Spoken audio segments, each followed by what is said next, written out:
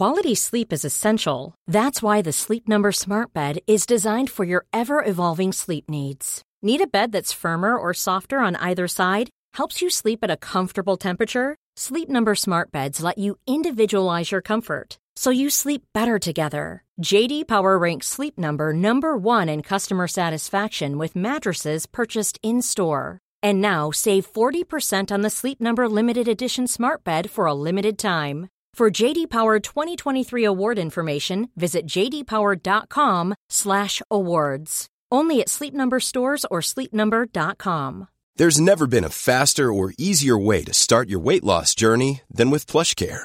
PlushCare accepts most insurance plans and gives you online access to board-certified physicians who can prescribe FDA-approved weight loss medications like Wegovy and Zepbound for those who qualify. Take charge of your health and speak with a board-certified physician about a weight loss plan that's right for you. Get started today at plushcare.com/weight loss. That's plushcare.com/weight loss. plushcare.com/weight loss.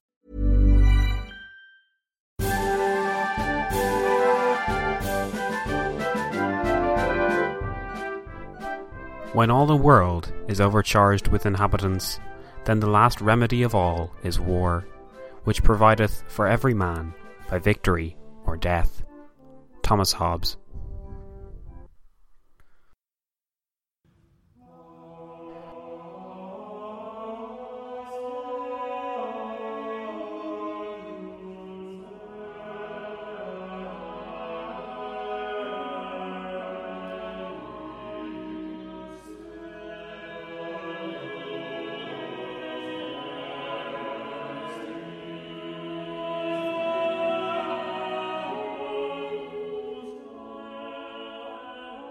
Dr. William Harvey was the attaché to the English ambassador to the Holy Roman Empire and attended the Regensburg meeting in the summer of 1636, which was intended to cement Ferdinand III's status as his father's successor.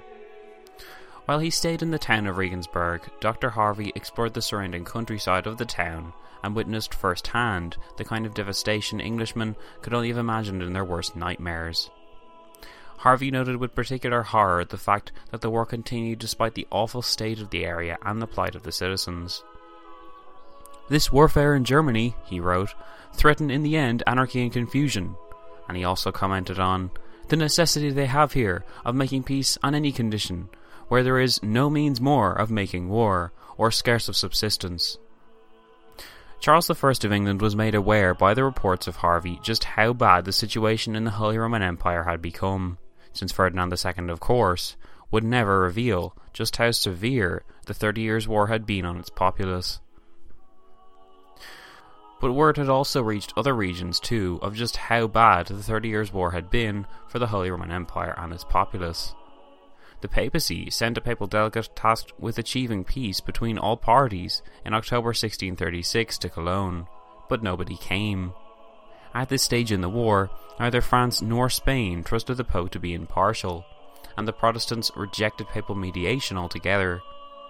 In response to this mediation, or attempt at it, Richelieu established the Hamburg Conference in summer 1637, as a result of agreements made between England and France in the previous March. This Hamburg Protocol was eventually rejected by France in favour of continued war, but at this stage the deal went that in exchange for the licence to recruit in England, and the loan of 30 ships for a new campaign, France would promise to re-establish the Palatine family and would preside over a peace conference intended for Dutch, French, Danish and Swedish reps. From this conference, expected to take place in Hamburg, Charles I of England hoped that articles developed there could be presented for the Emperor and that general peace would be achieved with minimal religious or political loss for either side. In the end, only Denmark and England ratified the treaty in April 1639. By that stage it was old news, and the joint three-way alliance between the two crowns of Sweden and France, coupled with the Dutch Republic, were turning the tide against their Habsburg imperial and Spanish foe. Charles's attempts to mediate the 30 Years' War is a significant example of the problems facing the HRE from within and without. Although it could not sustain the war any longer, neither side was content at this stage to compromise. The French, covering their borders in Alsace-Lorraine with Bernard of Weimar and reinforcing their northern border against the Spanish Netherlands, as well as holding on in North Italy and keeping a close watch on the Pyrenees, were experiencing a rise in fortunes that would only increase as the years progressed. Richelieu's initial campaign had almost spelled the end of France, but perseverance and the good fortune of his allies had ensured that the tide turned. Sweden had endured its fall in stock following the death of Gustavus Adolphus and the loss of the Battle of Nordlingen in 1634 to retreat and hold Pomerania. Despite some successes in 1636 and 37, Johann Banner's force of experienced, but no doubt beleaguered and exhausted Swedes and mercenaries were hoping for a breakout from the Pomeranian slice in 1638.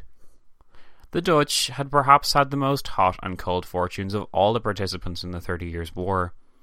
If we trace their fortunes loosely from their re-entry into the war against Spain in 1621, the Spanish-Dutch War that made up the longer 80 Years' War conflict, but which formed a staple part of the wider 30 Years' War struggle, had begun badly for the Dutch, then turned in their favour following Danish and Swedish intervention, then turned against them following Swedish collapses and failed French campaigns, then turned in their favour again once Richelieu's plans finally acquired some traction. In 1638, they too were seeking to achieve the final ruin of the Habsburgs, and they'd made a good start the year before when they captured Breda, following that city's presence in the Habsburg hegemony since 1624. Ferdinand III, the new Holy Roman Emperor, and Philip IV, King of Spain and Portugal, both had their own share of problems, but both were closer to one another than ever before. In many ways, this was due to necessity.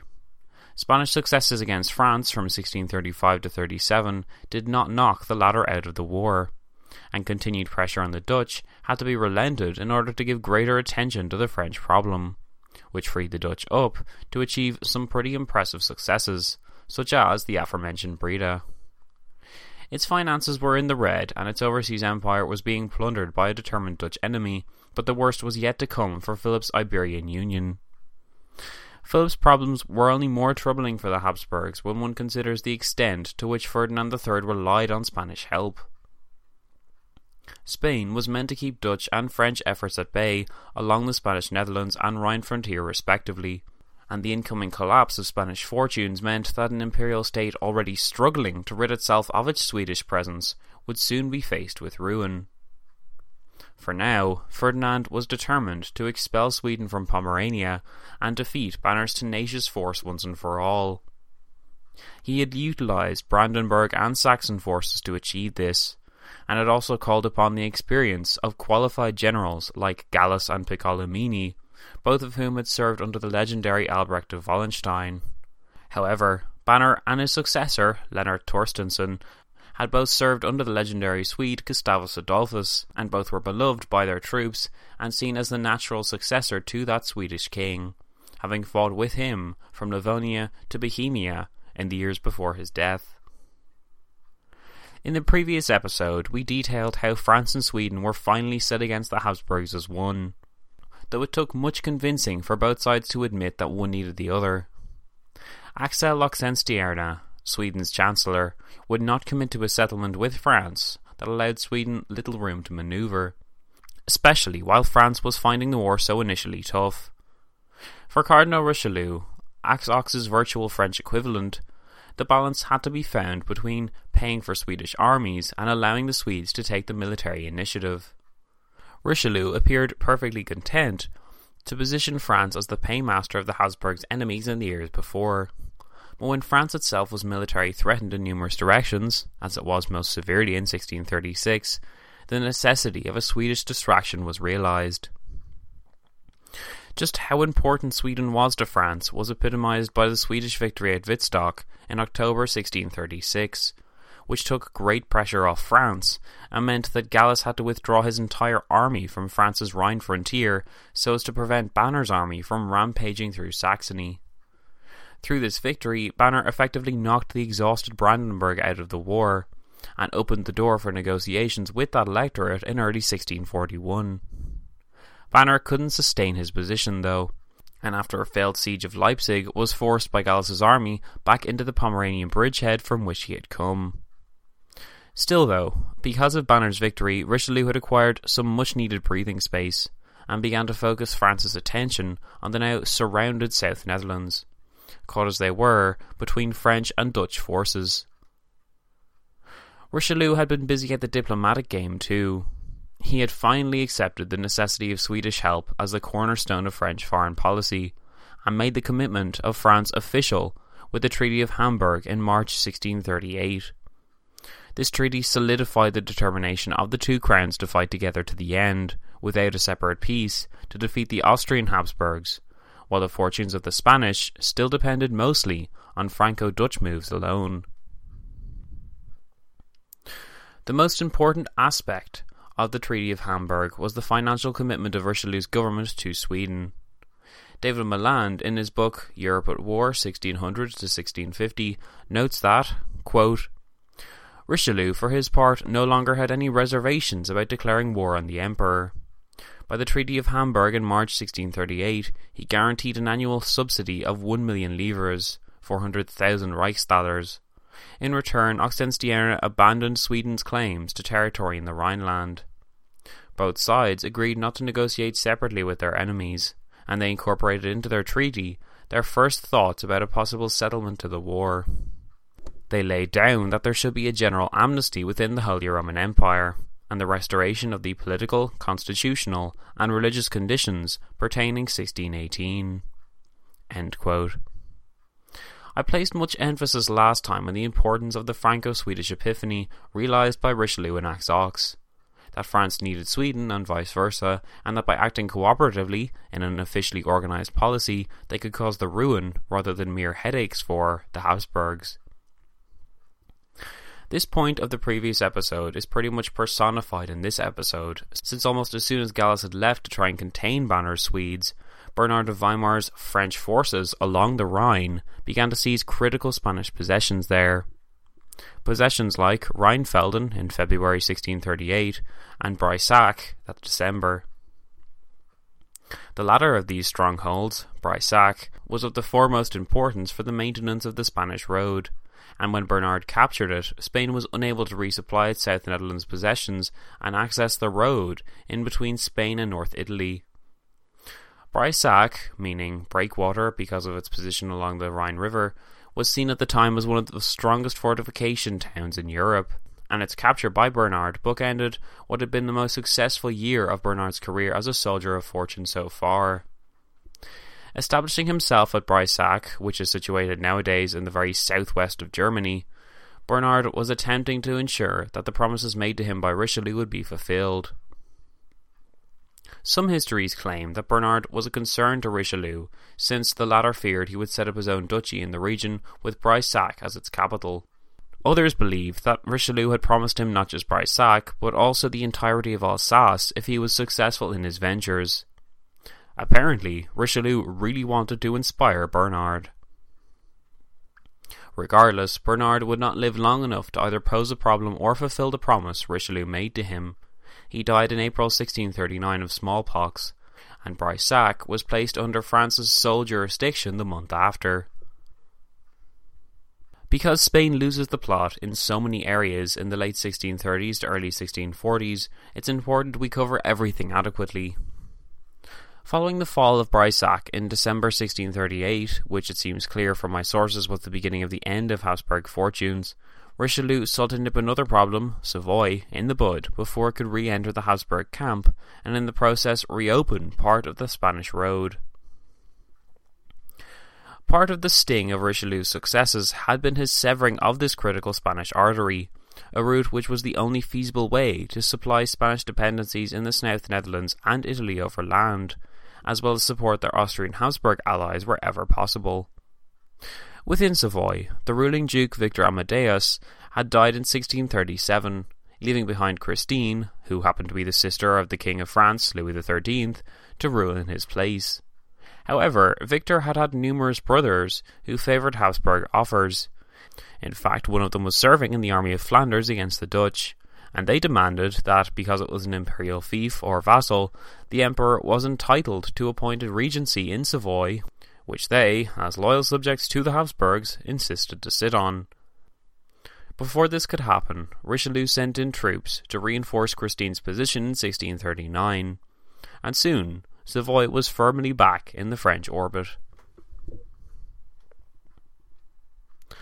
The French reinforcement of Savoy had been no accident. Richelieu knew well the Spanish dependency on its road, and ensured that no chance existed to make the difficulties of Spain any less so by facilitating an easy grab of Savoy.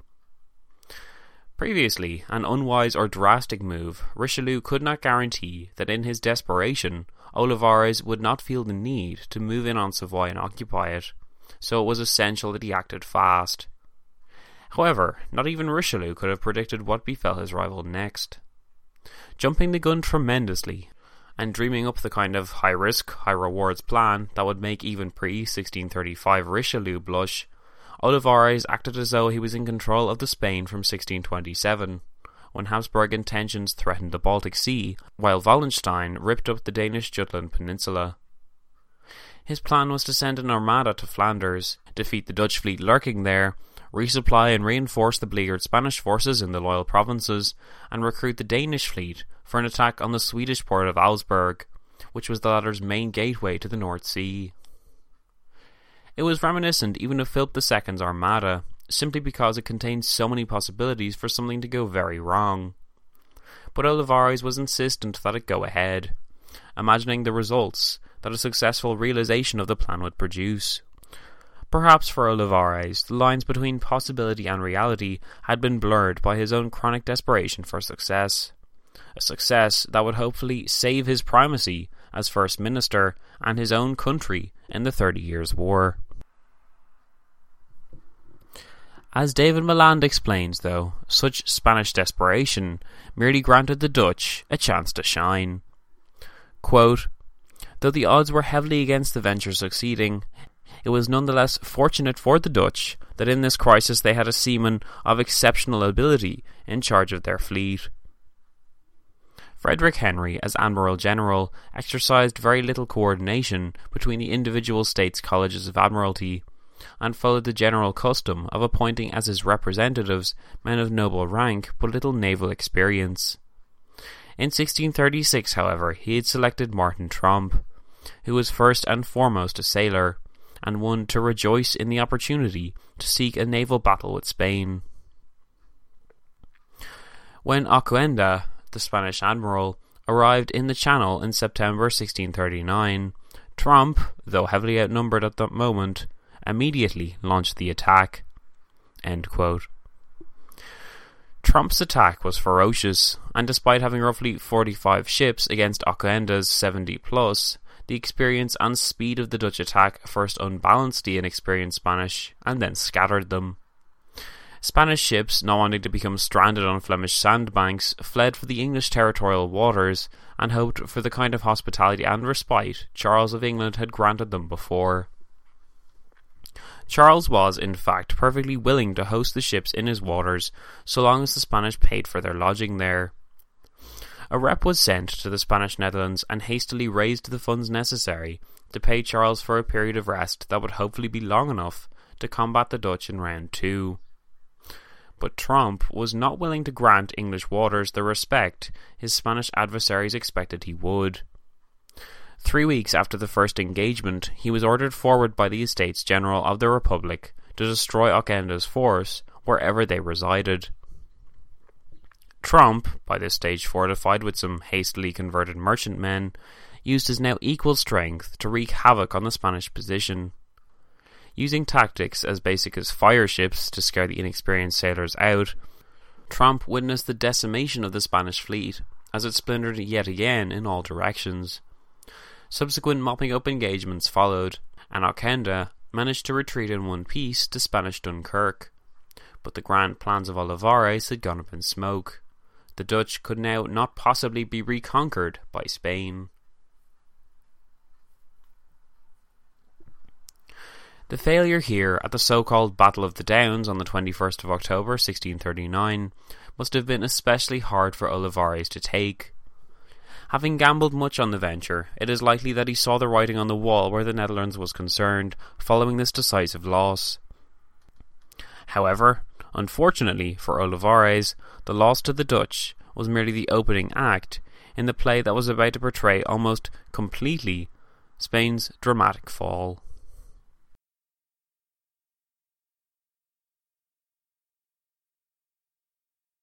We've been talking about Spain as though it was a singular body in the previous episodes.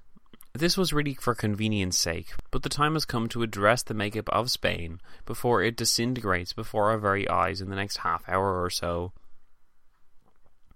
Aragon, Castile and Portugal made up the essential royal backbone of Spain in 1639, and though these parts had been forged together in far earlier years, the cultural and regional independence of the provinces were central facets of the feudal system which enabled all the parts to gel.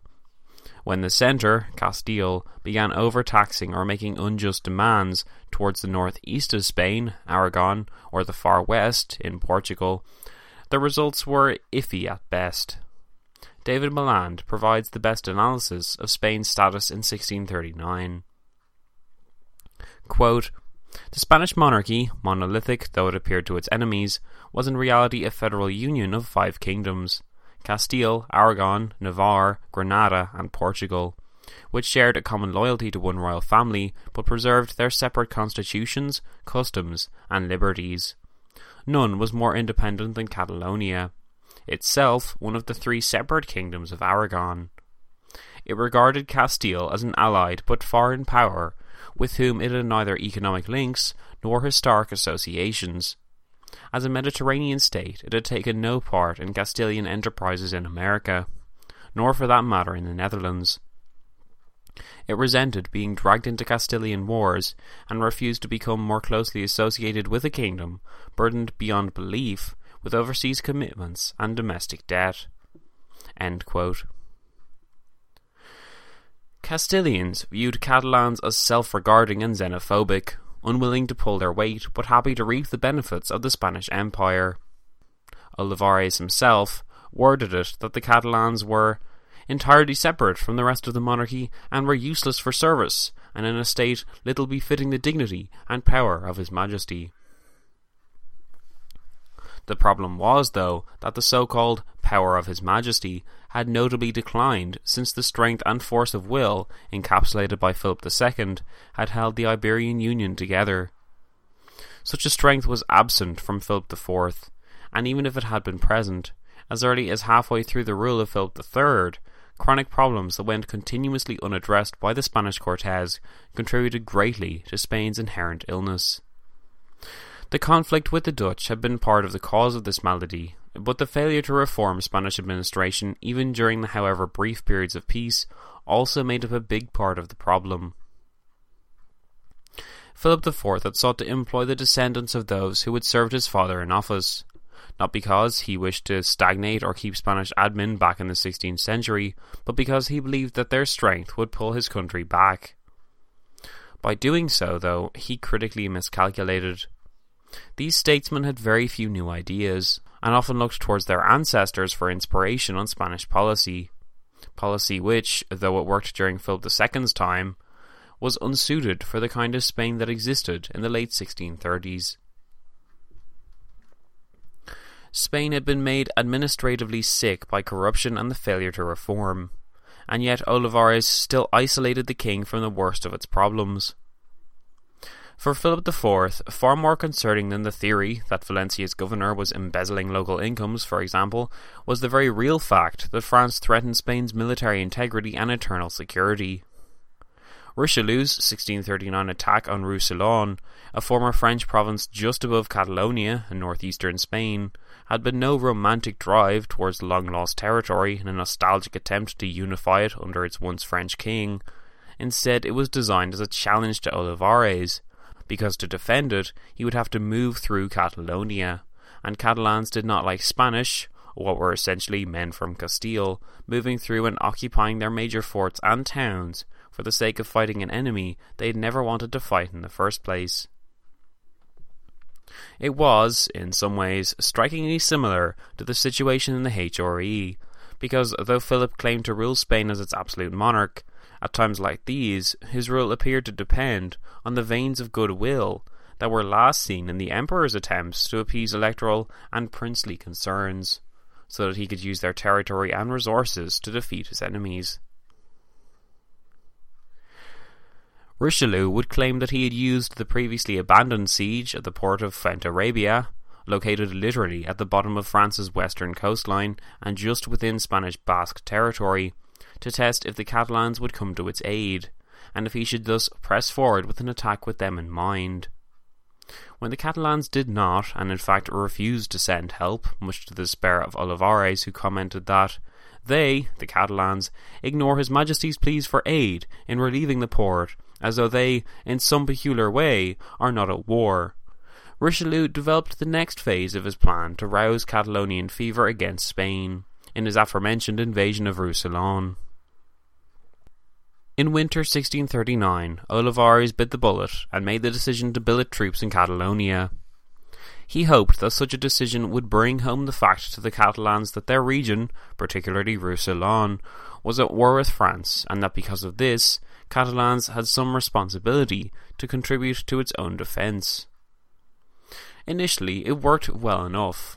Castilian troops did in fact drive the French back, and it appeared as though Richelieu's plan to ruin Iberia had failed. But then, the pay never came for the Castilian soldiers, and they took what they upheld as their payment from Catalan citizens. Frustrations and claims that Catalonia had not pulled its weight in the face of the French threat contributed to the chaos and animosity, so that by May 1640 their presence was provoking risings throughout Catalonia, and by midsummer the entirety of Catalonia was in revolt. By the autumn of 1640 they had asked Louis XIII of France to protect them from the central government in Madrid, and proclaimed Louis Duke of Barcelona. Richelieu must have been slightly grinning to himself, because his carefully laid plans appeared finally to be bearing some fruit. As desperate as the Spanish plight was now, though, facing down rebellion on their own peninsula, the existence of another disastrous revolution in the Iberian Union's newest member perhaps sought to top it, that of the revolt developing in Portugal.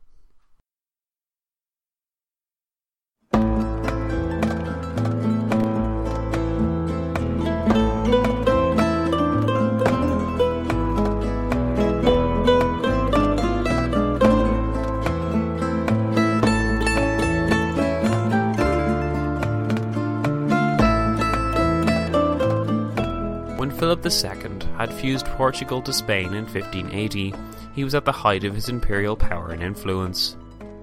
Having yet to face the disgrace of the Armada failure, and rich with successful overseas efforts, Philip's Spanish Empire had no equal on the continent or perhaps the world.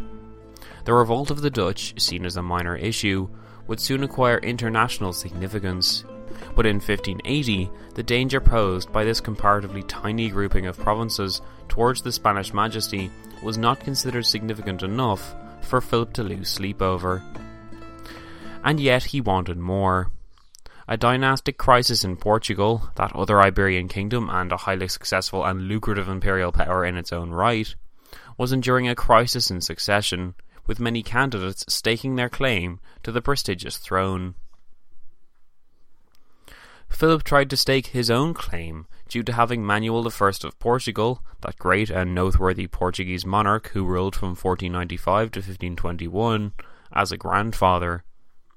He was not alone in this claim, but he ensured that his claim won the day, and the following year, in 1581, he had established his cousin, Albert of Austria, the same Albert, who would later form one half of the Archduke's government in the Spanish Netherlands, as Viceroy of Portugal in Lisbon.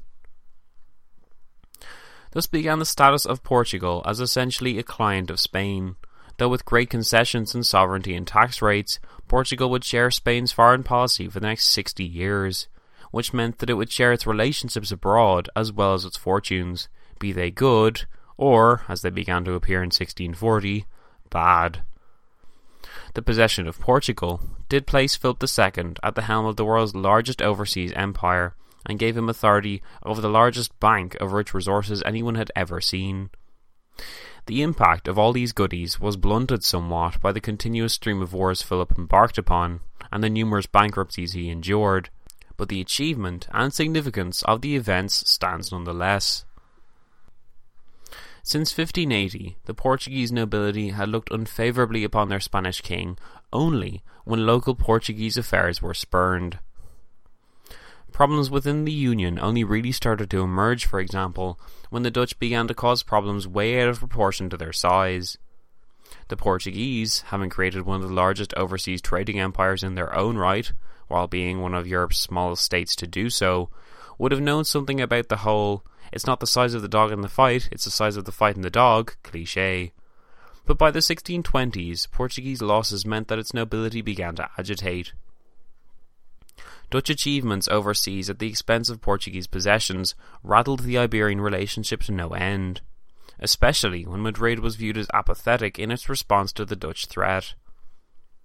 Olivares remained determined to defeat Dutch efforts overseas, even resisting tempting Dutch offers of peace in return for the Dutch rule over Portuguese Brazil. The Dutch seizure of Brazil and its important ports, as well as the severe toll Dutch privateers had taken on the Portuguese trade incomes, began to sow seeds of discontent within the Portuguese nobility.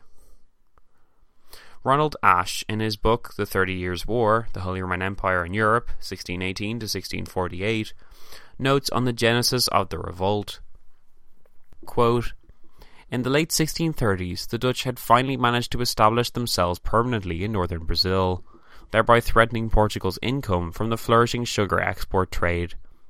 Spain, or Castile, was clearly unable to defend Portugal's colonial empire as long as her priorities lay elsewhere, with the war in the Low Countries and the contest against France. It was resented all the more strongly because the Portuguese were made to pay higher taxes from the 1620s onwards to contribute towards the cost of imperial defence. In the 1630s, popular discontent led to a series of anti-fiscal riots. Although they were quickly put down by Spanish troops, they prepared the ground for the coup d'etat of 1640, in which many noblemen, as well as a number of rich Lisbon merchants, dissatisfied with Spanish rule, took part, and which were secretly supported by France." End quote. What contributed also towards the Portuguese desire to leave the Spanish camp was the simple fact that it was obvious from its failures that Spain was not the lion it once was.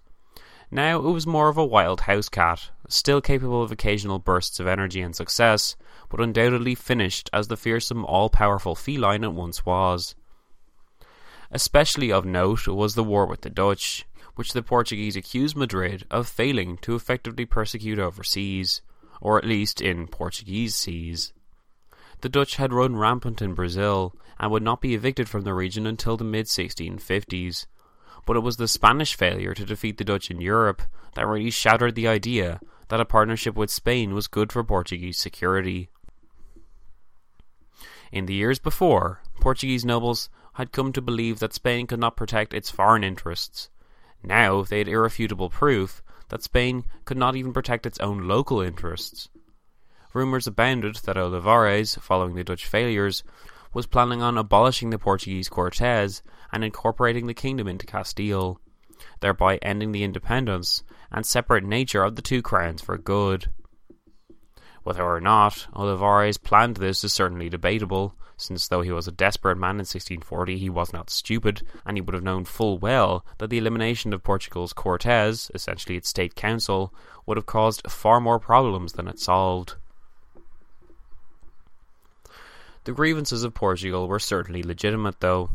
Madrid had neglected its Portuguese commitments so as to effectively conduct its campaigns against the French and Dutch on land, but because both of these, particularly the latter, were so obviously failing in 1640, and because Catalonia also harboured similar grievances, it seemed like the right time. The Portuguese nobles had seen previously their financial interests threatened and their national privileges and influences reduced from Philip III's efforts to integrate Portugal into Spain as a whole, as if he and future Spanish kings, such as Philip IV, planned on treating Portugal just the same as Aragon or Navarre or Granada, irrespective of its history as an independent sovereign imperial power. However, it was the Portuguese people who contributed the most valuable commodity of all: public approval. With this rapturous approval, the populace granting legitimacy to the cause of independence, the people poured their patriotic fervour onto one John, Duke of Braganza, who was proclaimed as John IV of Portugal. John actually claimed legitimacy as the grandson of Catherine, Duchess of Braganza, who had been one of the claimants to the Portuguese throne all the way back in 1580. John's grandmother Catherine, like Philip II of Spain, had claimed descent from Manuel I, and since his family's failed bid for the Portuguese throne, the fortunes of the Braganza family had in fact dramatically improved, to the point that they are one of the wealthiest noble families in Brazil. Coincidentally, they were also adversely affected by the Spanish rule of their kingdom, and in December 1640 John's wife, whose brother happened to be the Duke of Medina Sidonia, and from wealth and influence herself, as well as sharing a hatred for all things Olivares, persuaded John to use his family's resources and that of his brother-in-law's to seize the Portuguese throne. Though John needed a smidging of convincing, the people flocked to his banner, and Olivares could do nothing to stop the tide of patriotism that was made all the more intense by the fact that the people hadn't had an outlet for such patriotism for nearly 3 generations. The war against Mother's Day is around the corner. Find the perfect gift for the mom in your life with a stunning piece of jewelry from Blue Nile. From timeless pearls to dazzling gemstones, Blue Nile has something she'll adore. Need it fast? Most items can ship overnight. Plus, enjoy guaranteed free shipping and returns. Don't miss our special Mother's Day deals. Save big on the season's most beautiful trends. For a limited time, get up to 50% off by going to BlueNile.com. That's BlueNile.com. Quality sleep is essential. That's why the Sleep Number Smart Bed is designed for your ever-evolving sleep needs. Need a bed that's firmer or softer on either side? Helps you sleep at a comfortable temperature? Sleep Number Smart Beds let you individualize your comfort, so you sleep better together. J.D. Power ranks Sleep Number number 1 in customer satisfaction with mattresses purchased in-store. And now, save 40% on the Sleep Number Limited Edition Smart Bed for a limited time. For J.D. Power 2023 award information, visit jdpower.com/awards. Only at Sleep Number stores or sleepnumber.com. Planning for your next trip? Elevate your travel style with Quince. Quince has all the jet-setting essentials you'll want for your next getaway, like European linen, premium luggage options, buttery soft Italian leather bags, and so much more. And is all priced at 50 to 80% less than similar brands. Plus, Quince only works with factories that use safe and ethical manufacturing practices. Pack your bags with high-quality essentials you'll be wearing for vacations to come with Quince. Go to quince.com/pack for free shipping and 365-day returns. against Portugal, sometimes called the Portuguese Restoration War, would drag on until 1668 with the Treaty of Lisbon that recognised Portuguese sovereignty. By that time, the world order had definitively changed, but even in early 1641, the portents were still grave for Spanish fortunes. What made the revolts of Catalonia and Portugal worse for Olivares was the French and Swedish hands in both. Neither Richelieu nor Axaux wasted any time in recognising the sovereignty of either state, and as Olivares scrambled to send 7 divisions against Portugal in an attempt to end the revolution early, his very career was being discussed in Madrid. The career of Olivares, as we have covered it, began when he became Spain's Prime Minister in 1621, and it is examined in conclusion by J. H. Eliot in his book Spain and Its World, 1500 to 1700.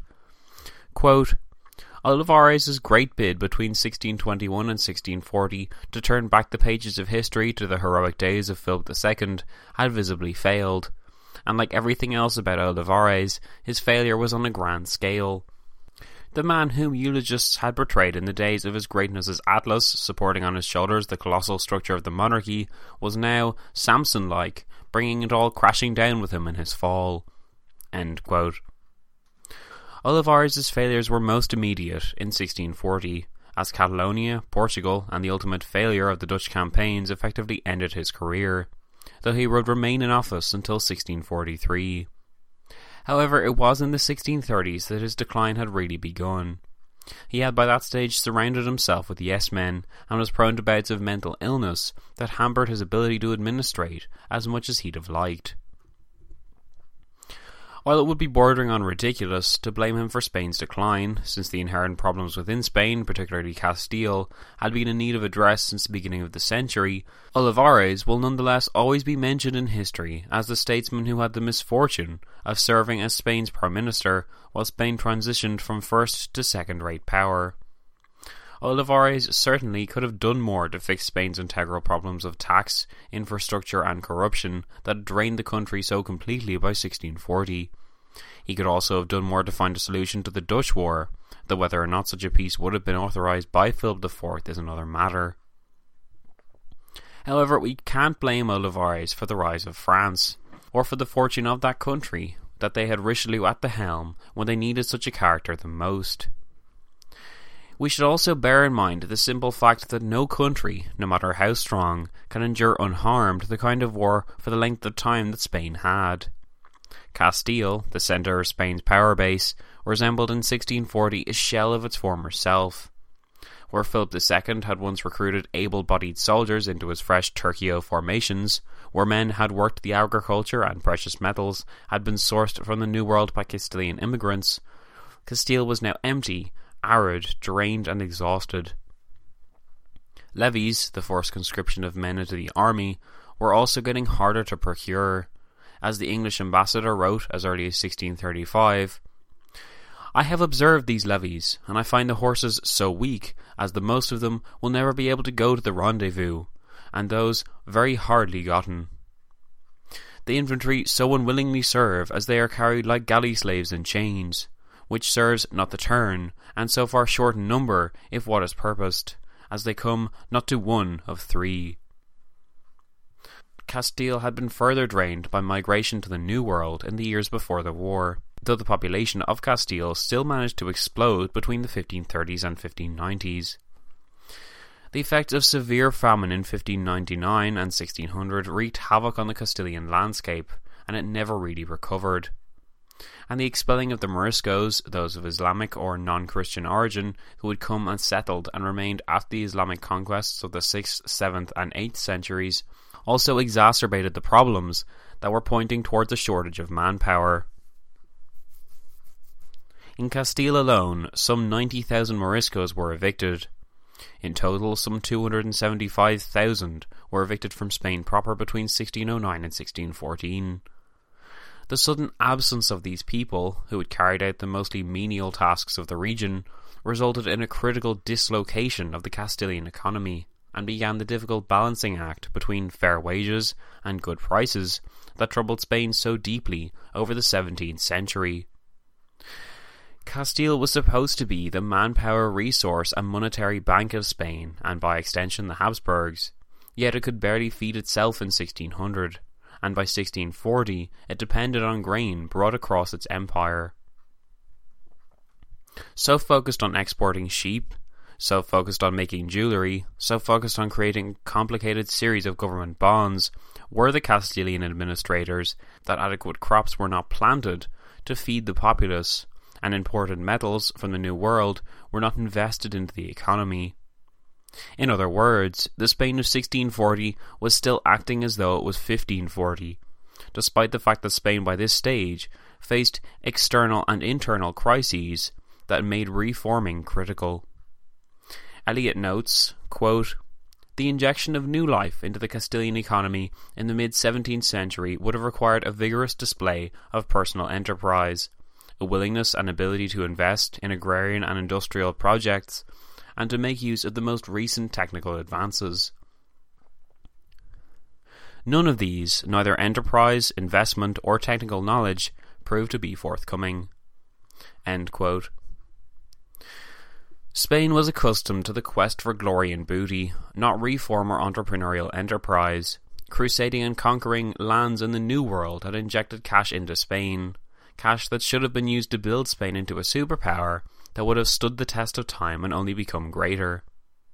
Instead, by 1640 Spain was long past the point where its inherent problems could be ignored. The gap that had been filled by American silver was closing, and Philip IV either didn't understand or wasn't informed how bad the state of domestic affairs were. What he did know, though, was that Spain now faced an enemy on its borders with a population of 16 million against Spain's 7.5, and that its far-off enemy in the Netherlands could not be defeated, yet the war there would not end. While in Iberia, its one-time vassal Portugal was breaking away, and the immediate attempts to defeat her was failing. Just like the Catalonian revolt to the east of the country drained Spanish endurance, and would do for the whole decade. The decline of Spain, previously imagined by me to have begun with the failure of the Armada in 1588, was in fact culminating here. Just as Olivares became surrounded by enemies in court, so too did the Cardinal Infant Ferdinand. Remember that other Ferdinand who had led the Spanish in the Habsburg victory at Nordlingen in 1634.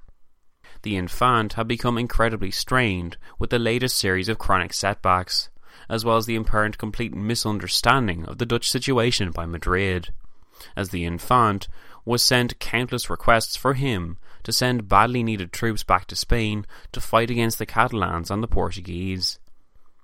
When the Dutch captured Breda out of nowhere, the Infant scrambled to respond, but the squeezing of his small domains between Franco-Dutch plans, now moving more effectively, only got worse. In 1638 he was able to defend the critical city of Antwerp from a year-long campaign, but he went on to lose ground in other areas, as the towns of La Capelle, Landrecies and Damvilliers, nowadays all bordering northeast France, were lost to the French. Most damagingly of all, though, in the province of Artois, just bordering northeast France, the town of Arras was taken after a lengthy siege in mid-1640.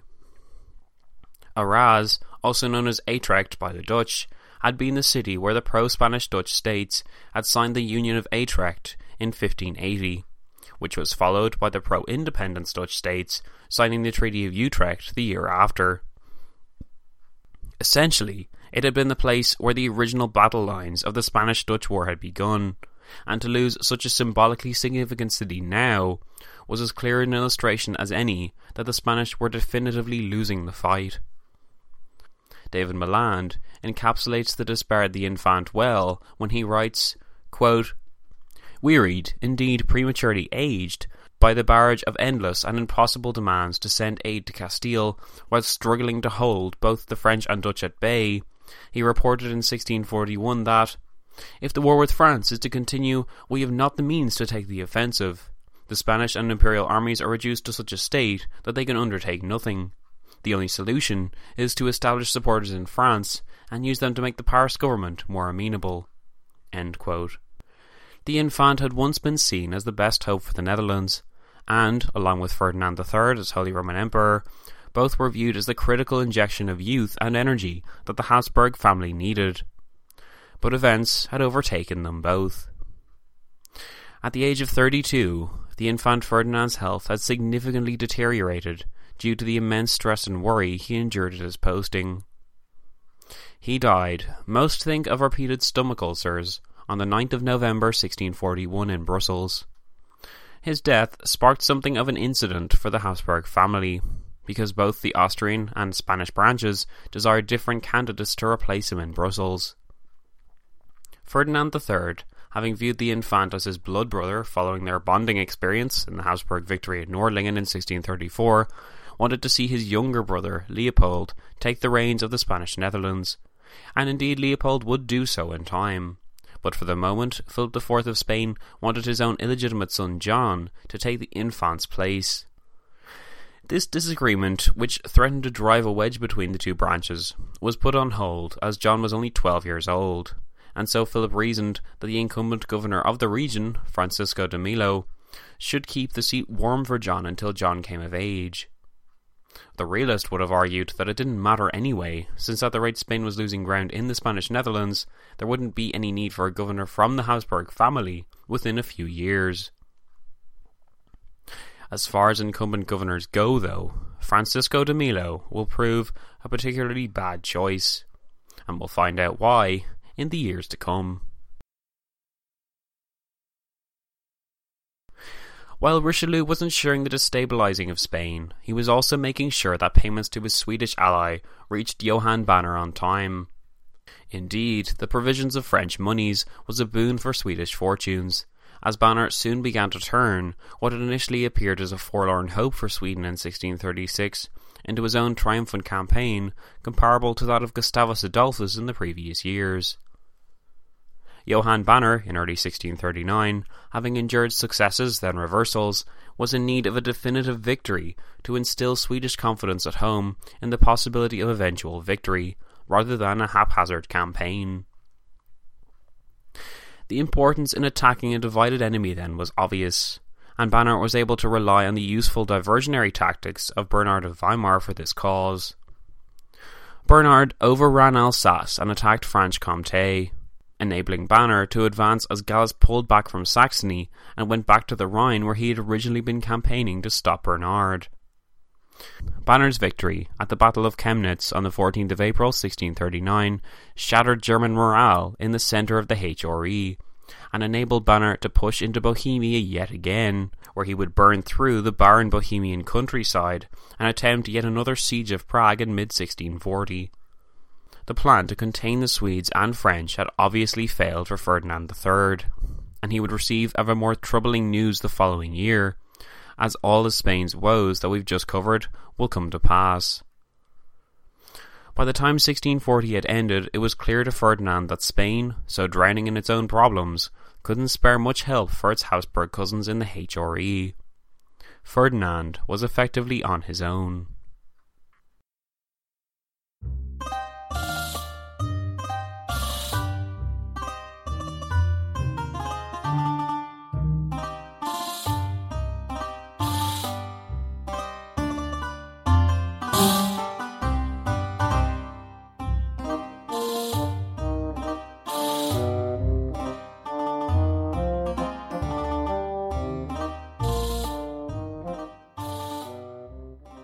Maximilian of Bavaria, this narrative's resident opportunist since 1573, began to see the fall in Habsburg fortunes as something which, this time, they could not bounce back from.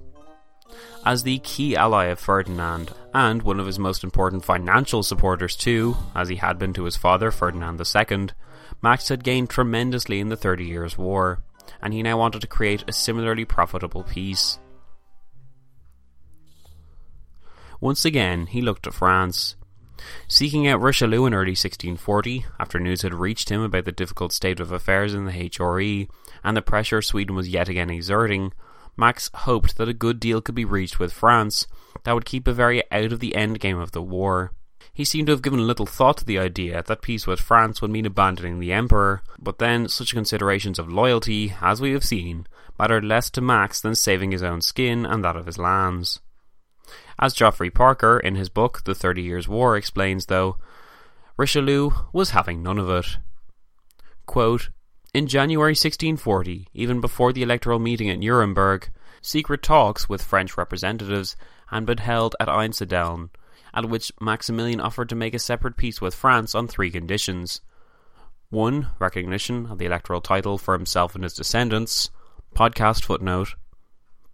This first term Max desired refers to the electorate of the Palatinate, which Max had occupied almost a generation before in the early 1620s.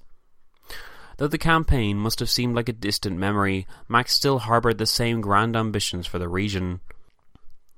He wanted France in this case to recognise the Bavarian right to hold the Palatine electorate title, in other words replacing the ceremonial privileges and taking the vote out of the hands of any future Palatine elector, such as the descendants of Frederick V, who remained in exile in The Hague. This was certainly a cheeky inclusion on the part of Max, since the Palatine issue had been heavily debated since Ferdinand II gave Max the temporary electoral rights to the region. End podcast footnote.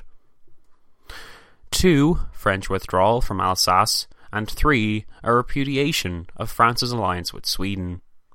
These haughty terms were angrily brushed aside by Richelieu, who had already decided to renew the Swedish treaty. End quote. Ferdinand III was not oblivious to the problems facing his lands or those of his allies. The problem was also the overlapping nature of the theatres of war. Essentially, it was also 3 against 2, and as the resources of France and its relationship, finally producing fruit with Sweden, were beginning to heavily strain the exhausted Habsburgs, while the Dutch continuously poked and prodded Iberian shipping abroad, upsetting Portuguese merchants when the Spanish response was apathetic, and destabilizing Spanish security yet further. If I haven't said it before, the Dutch have got to be the most painful rebellion I've ever encountered. It wasn't just the fact that they occupied Spanish attention in the South Netherlands, and so prevented the Spanish from fighting only the French in that region. It was also the fact that they maintained one of the most organised and cohesive overseas trading and combat fleet systems I've ever seen. The foundations of the Dutch system that had been created by years of attempting to make as much money as possible while under Spanish rule, and the success of this, meant that the region was the diamond of Spain's crown. We often take for granted the fact that the Dutch went from being a county of the Spanish Empire to one of the largest trading empires, a formidable land power in its own right, and the strongest, most innovative maritime power of the era. Certainly, when one thinks of rebellions, one does not imagine that the rebellion would include such a coordinated revolution, or that the so-called revoltees would have a war strategy in place to not just keep their former masters at bay, but so often frustrate, equal, and dramatically better them on sea and land. I think it's only fair that we take a sec to realise this and give credit to the Dutch for their hard work. Their war against Spain was a staple part of Europe for 80 years. Yet even in these closing phases, the kind of collapse facing Spain was nowhere to be found in the Dutch Republic, and I would count that as one of their grandest achievements at all. What better way to stick it to your former masters than to be around and warring against it while it crumbled in front of you? A European fact by 1640 was that the Dutch had gone from being the provincial rebel to a worldwide powerhouse and the world leader in naval trade across the world. William the Silent would surely be proud. As I was saying before I got all carried away on that Dutch tangent, the Habsburgs depended on each other. Geoffrey Parker outlines how much, and brings us back up to speed on what we've covered so far. Quote, "Ever since Nordlingen, Philip IV had given his brother-in-law extensive aid. He maintained garrisons in the Palatinate, he provided a subsidy worth 500,000 thalers a year, and by supporting armies in Lombardy, the Low Countries and Catalonia, he tied down the major part of French military strength. His brother, the Infant, had even managed to threaten Paris in 1636. The French, however, were not Spain's only enemies. The Cardinal Infant was still forced to commit most of his troops against the army of the Dutch Republic, and Philip himself deployed important resources on the defence of the overseas possessions of his Spanish and Portuguese crowns. In October 1639, a great fleet of warships carrying troops and supplies from Spain to the Netherlands was intercepted by the Dutch in the Channel and almost totally destroyed. Another, sent to relieve Brazil, met the same fate at Recife 3 months later." End quote.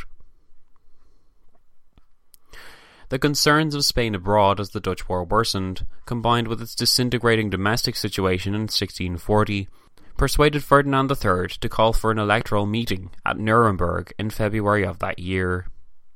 Amidst the chaotic atmosphere at the meeting, which achieved next to nothing, Ferdinand began to believe that the best way to prove he was serious about tabling a working conference, and thereby discovering what the options really were, was to resurrect the electoral diet. Not since 1613 had this been done, and word went out to the princes and electors across the HRE that Ferdinand was planning on tabling a diet, due for September 1640 at Regensburg, Bavaria, so that he could discuss the disputes that kept the country at war. It was the best way to get the attention of the HRE, but even despite this nod to the old ways, which some princes had to locate a book to try and familiarise themselves with, owing to Ferdinand II's complete shunting of the institution, the response of the feelers were anemic. Geoffrey Parker covers its events. Quote, "The electors held some 185 formal meetings, the princes 153. There were also 26 joint meetings. Naturally, the territorial rulers themselves did not attend for the entire year. Some dared not come at all, so there were innumerable delays for correspondence between the princely courts and their delegations in Regensburg. Letters from Munich took 2 or 3 days. Letters from Mainz and Vienna took between 5 and 8 days. And letters from Königsberg, where the Elector of Brandenburg now resided, took 3 weeks in the summer and 5 in the winter. Some did not even send delegations. Ferdinand excluded the Protestant administrations of dioceses affected by the Edict of Restitution, and those princes in arms against the Emperor." End quote. The interesting aspect of the Regensburg meeting was that it was continuing through some of the worst Habsburg disasters, most notably in Spain, but also by way of Banner's increasing fortunes.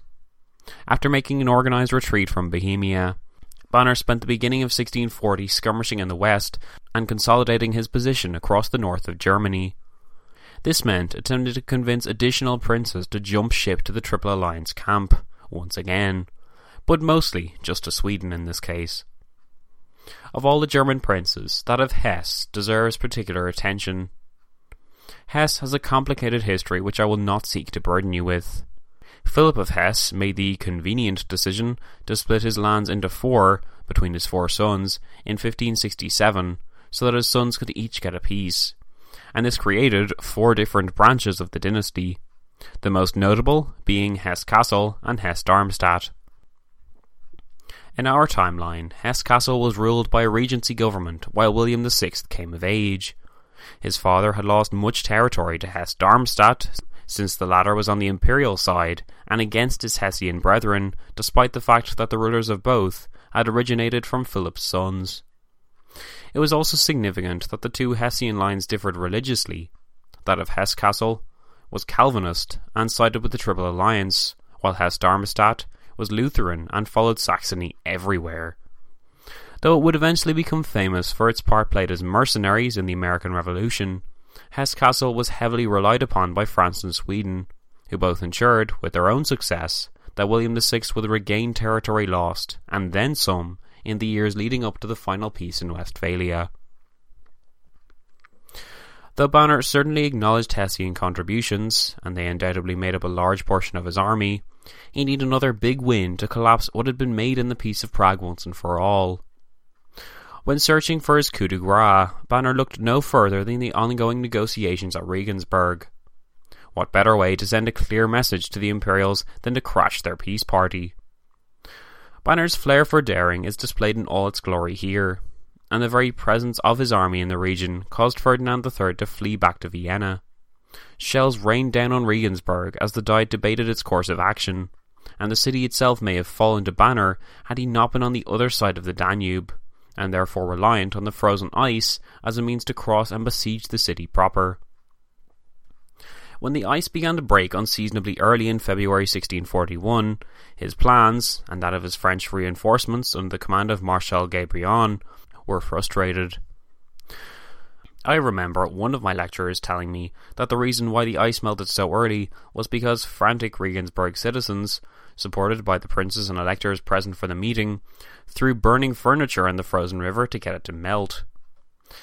While this would be a hilarious image, even more so if we imagine Maximilian of Bavaria chucking a flaming wardrobe onto the ice, I haven't found any evidence for it in my investigations.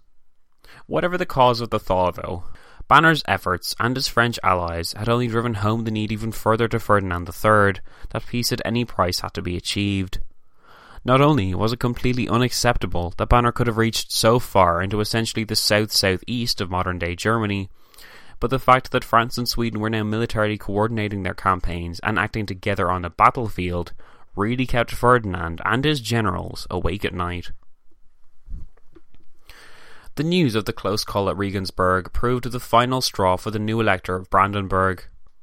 When George William had died in winter 1640, his son Frederick William, at the age of just 21, inherited an electorate a third of its former size. The loss of Wittstock in 1636 had resulted in a Swedish occupation of virtually all the electorate's important lands, though by that stage, the war zone that had been endured there meant there was little actual productive land left. George William fled to Prussia, where he adopted as his capital Königsberg in East Prussia, a good distance from his former capital in Berlin. This effectively meant that the once influential Brandenburg elector was isolated from the important events of the late 1630s. When George William died, his son Frederick William was determined not to maintain the same state policy as his father. A peace treaty with Sweden was the young elector's primary goal, even if that went against what had been agreed in the 1635 Peace of Prague. Geoffrey Parker outlines this. Quote, following the death of his father's chief advisor, the pro-imperial Count Schwarzenberg, in March 1641, envoys were sent to Stockholm to arrange a ceasefire. In July, almost precisely 10 years after Gustavus Adolphus had brought his army to Brandenburg, the fighting there stopped. The Great Elector was not prepared to see his patrimonial lands destroyed by the Swedes simply because he was allied to an emperor who could offer him no protection. End quote. Frederick William would certainly be guilty of being a realist, in that he did not value Ferdinand III's empty promises for aid, nor value his own obligations of loyalty, when the very real fact was that the Habsburgs were failing and could not stop the Swedes destroying his lands. His commitment to a peace looks a bit similar to that of Maximilian of Bavaria. Yet Max was attempting to gain peace and hold on to lofty Bavarian goals. Frederick William simply wanted an end to the war, and he was willing to sign anything in order to get it. Frederick William would come to be known as the Great Elector, as Geoffrey Parker noted, because of the strides he took to improve Brandenburg's standing in the world. His efforts ensured that Brandenburg would merge with East and West Prussia, while Pomerania would continue to be divided among it and Sweden. You may have heard of his great-grandson, Frederick the Great, but it was Frederick William who here designed and outlined the path that his great-grandson would follow. At the age of 21 then, Frederick William was about to embark on the beginning of a new phase of German history, that dominated by Prussia. Before it was Prussia, though, it was a Brandenburg threatened by internal ruin and external enemies. Frederick William knew that the first step towards increasing his fortunes was swallowing his pride and making a Swedish peace. The bowing out of the 30 Years' War by Brandenburg was followed by the Dukes of Brunswick in January 1642, and indeed the Duke of Jülich-Cleves also tried to get in on the peace negotiations. This scrambling towards peace feelers by those North German princes were not all successful, but they did illustrate the fact that the rulers were hurting, and no amount of loyalty to their emperor was viewed as worth straining or endangering their resources or lands even further. As far as they were concerned, they no longer owed the emperor anything, and now that Ferdinand was powerless to protect them, he had forgone their agreement in the Peace of Prague. The partial peace this brought to the north of Germany is significant, but, as Geoffrey Parker explains, quote, the war continued elsewhere just the same. The death of Banner in May 1641, followed by the mutiny of some of his units, provided a brief respite for the imperialists. But on June the 30th, Oxenstierna's envoys at Hamburg concluded a final alliance with France, to last until the peace, and Lennart Torstensson, one of Sweden's most successful commanders, was sent to Germany to win the war. In the spring of 1642, the new commander-in-chief invaded Saxony, defeating the forces of John George yet again at Schweidnitz, and advanced towards Silesia into Moravia. He captured that capital, Olmütz, in June, and threatened Vienna before withdrawing his main army to Saxony, where he laid siege to Leipzig. There, on the 23rd of October 1642, the imperial army under the command of the emperor's brother, Archduke Leopold, challenged the Swedes to battle. Torstensson withdrew a little northwards towards Breitenfeld, and there he won a victory almost as complete as that of Gustavus, on the same terrain 11 years before.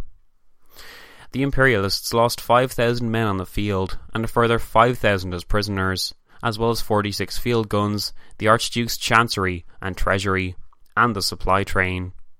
Leipzig fell a month later, paying an indemnity of 400,000 thalers. It would remain in Swedish hands until 1650. End quote. This shocking turn of events shattered Habsburg resistance in the north of Germany. Torstensson was another of Gustavus's key lieutenants who had been present at his greatest victories, like Breitenfeld in 1631, which Torstensson here had virtually emulated. He He was as good a replacement as any for the much-loved Banner, who had died of suspected cirrhosis of the liver due to his heavy alcohol intake. Richelieu had hoped that through joint French military help, Swedish forces would be able to hold Imperial forces back and enable a French trouncing of Spain. But even Richelieu must have been pleasantly surprised at the level of success Torstensson achieved in that October of 1642. But it was October in 1641 when the meeting of Regensburg ended. Ferdinand III had finalised the terms which he believed peace would be acceptable. Motivated by the shocking advance undertaken by Banner, as he shelled Regensburg and was aided by France, Ferdinand perhaps began to understand that peace necessitated sacrifice on his part. Although the papal reps complained heavily to all involved in April 1641, since they sensed what Ferdinand was about to do, the emperor had no choice. He threw out the Edict of Restitution at last. Any ecclesiastical property which had been in non-church or secular hands, as of the 1st of January, 1627, was to remain so. Ferdinand was abandoning all his ugly religious issues that had been detailed within the edict, in favour of a real platform where he could put forward proposals for a lasting peace. Though Ferdinand did agree on further taxes to pay for additional troops so that his negotiators could possess some leverage, and though he also attempted to reinforce the Habsburg position as the sole negotiator with foreign powers, the ability of Ferdinand to negotiate with his fellow princes on any level of strength was disappearing fast, and he knew it. Although it was hoped in October 1641 that the imperial position could be salvaged by a favourable peace, both caution and speed was urged to prevent further Swedish gains or Spanish losses, so that some vestiges of strength remained in the Habsburg position. But, as we've learned, Torstensson would decimate what remained of this strength with his victory at the Second Battle of Breitenfeld in the following year of October 1642, and as his forces overran Saxony, Moravia and Silesia, and as Philip of Spain saw his fortunes plummet yet further, the realization began to dawn on Ferdinand that if he did not extricate what remained of his Holy Roman Empire from the 30 Years' War, then he would soon not possess an empire to negotiate on behalf of. And that, folks, is the end of the episode. In this portion of our 30 Years' War special, we have looked at the events of 1638 to 1642, with a particular focus on the collapse of Spain and the increase in the fortunes of the French, Dutch and Swedes.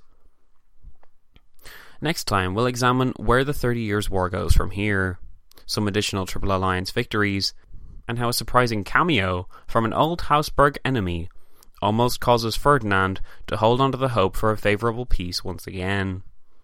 Almost, but not quite. My name is Zach, and you've been listening to the When Diplomacy Fell special on the 30 Years' War, episode 25.8. Thanks!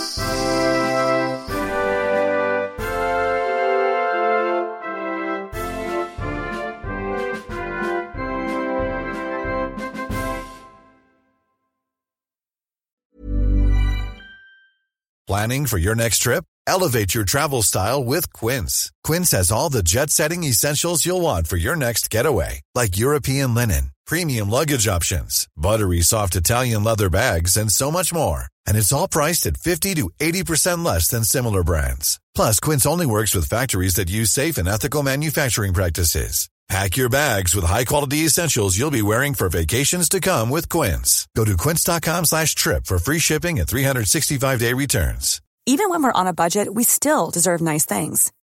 Quince is a place to scoop up stunning high-end goods for 50 to 80% less than similar brands.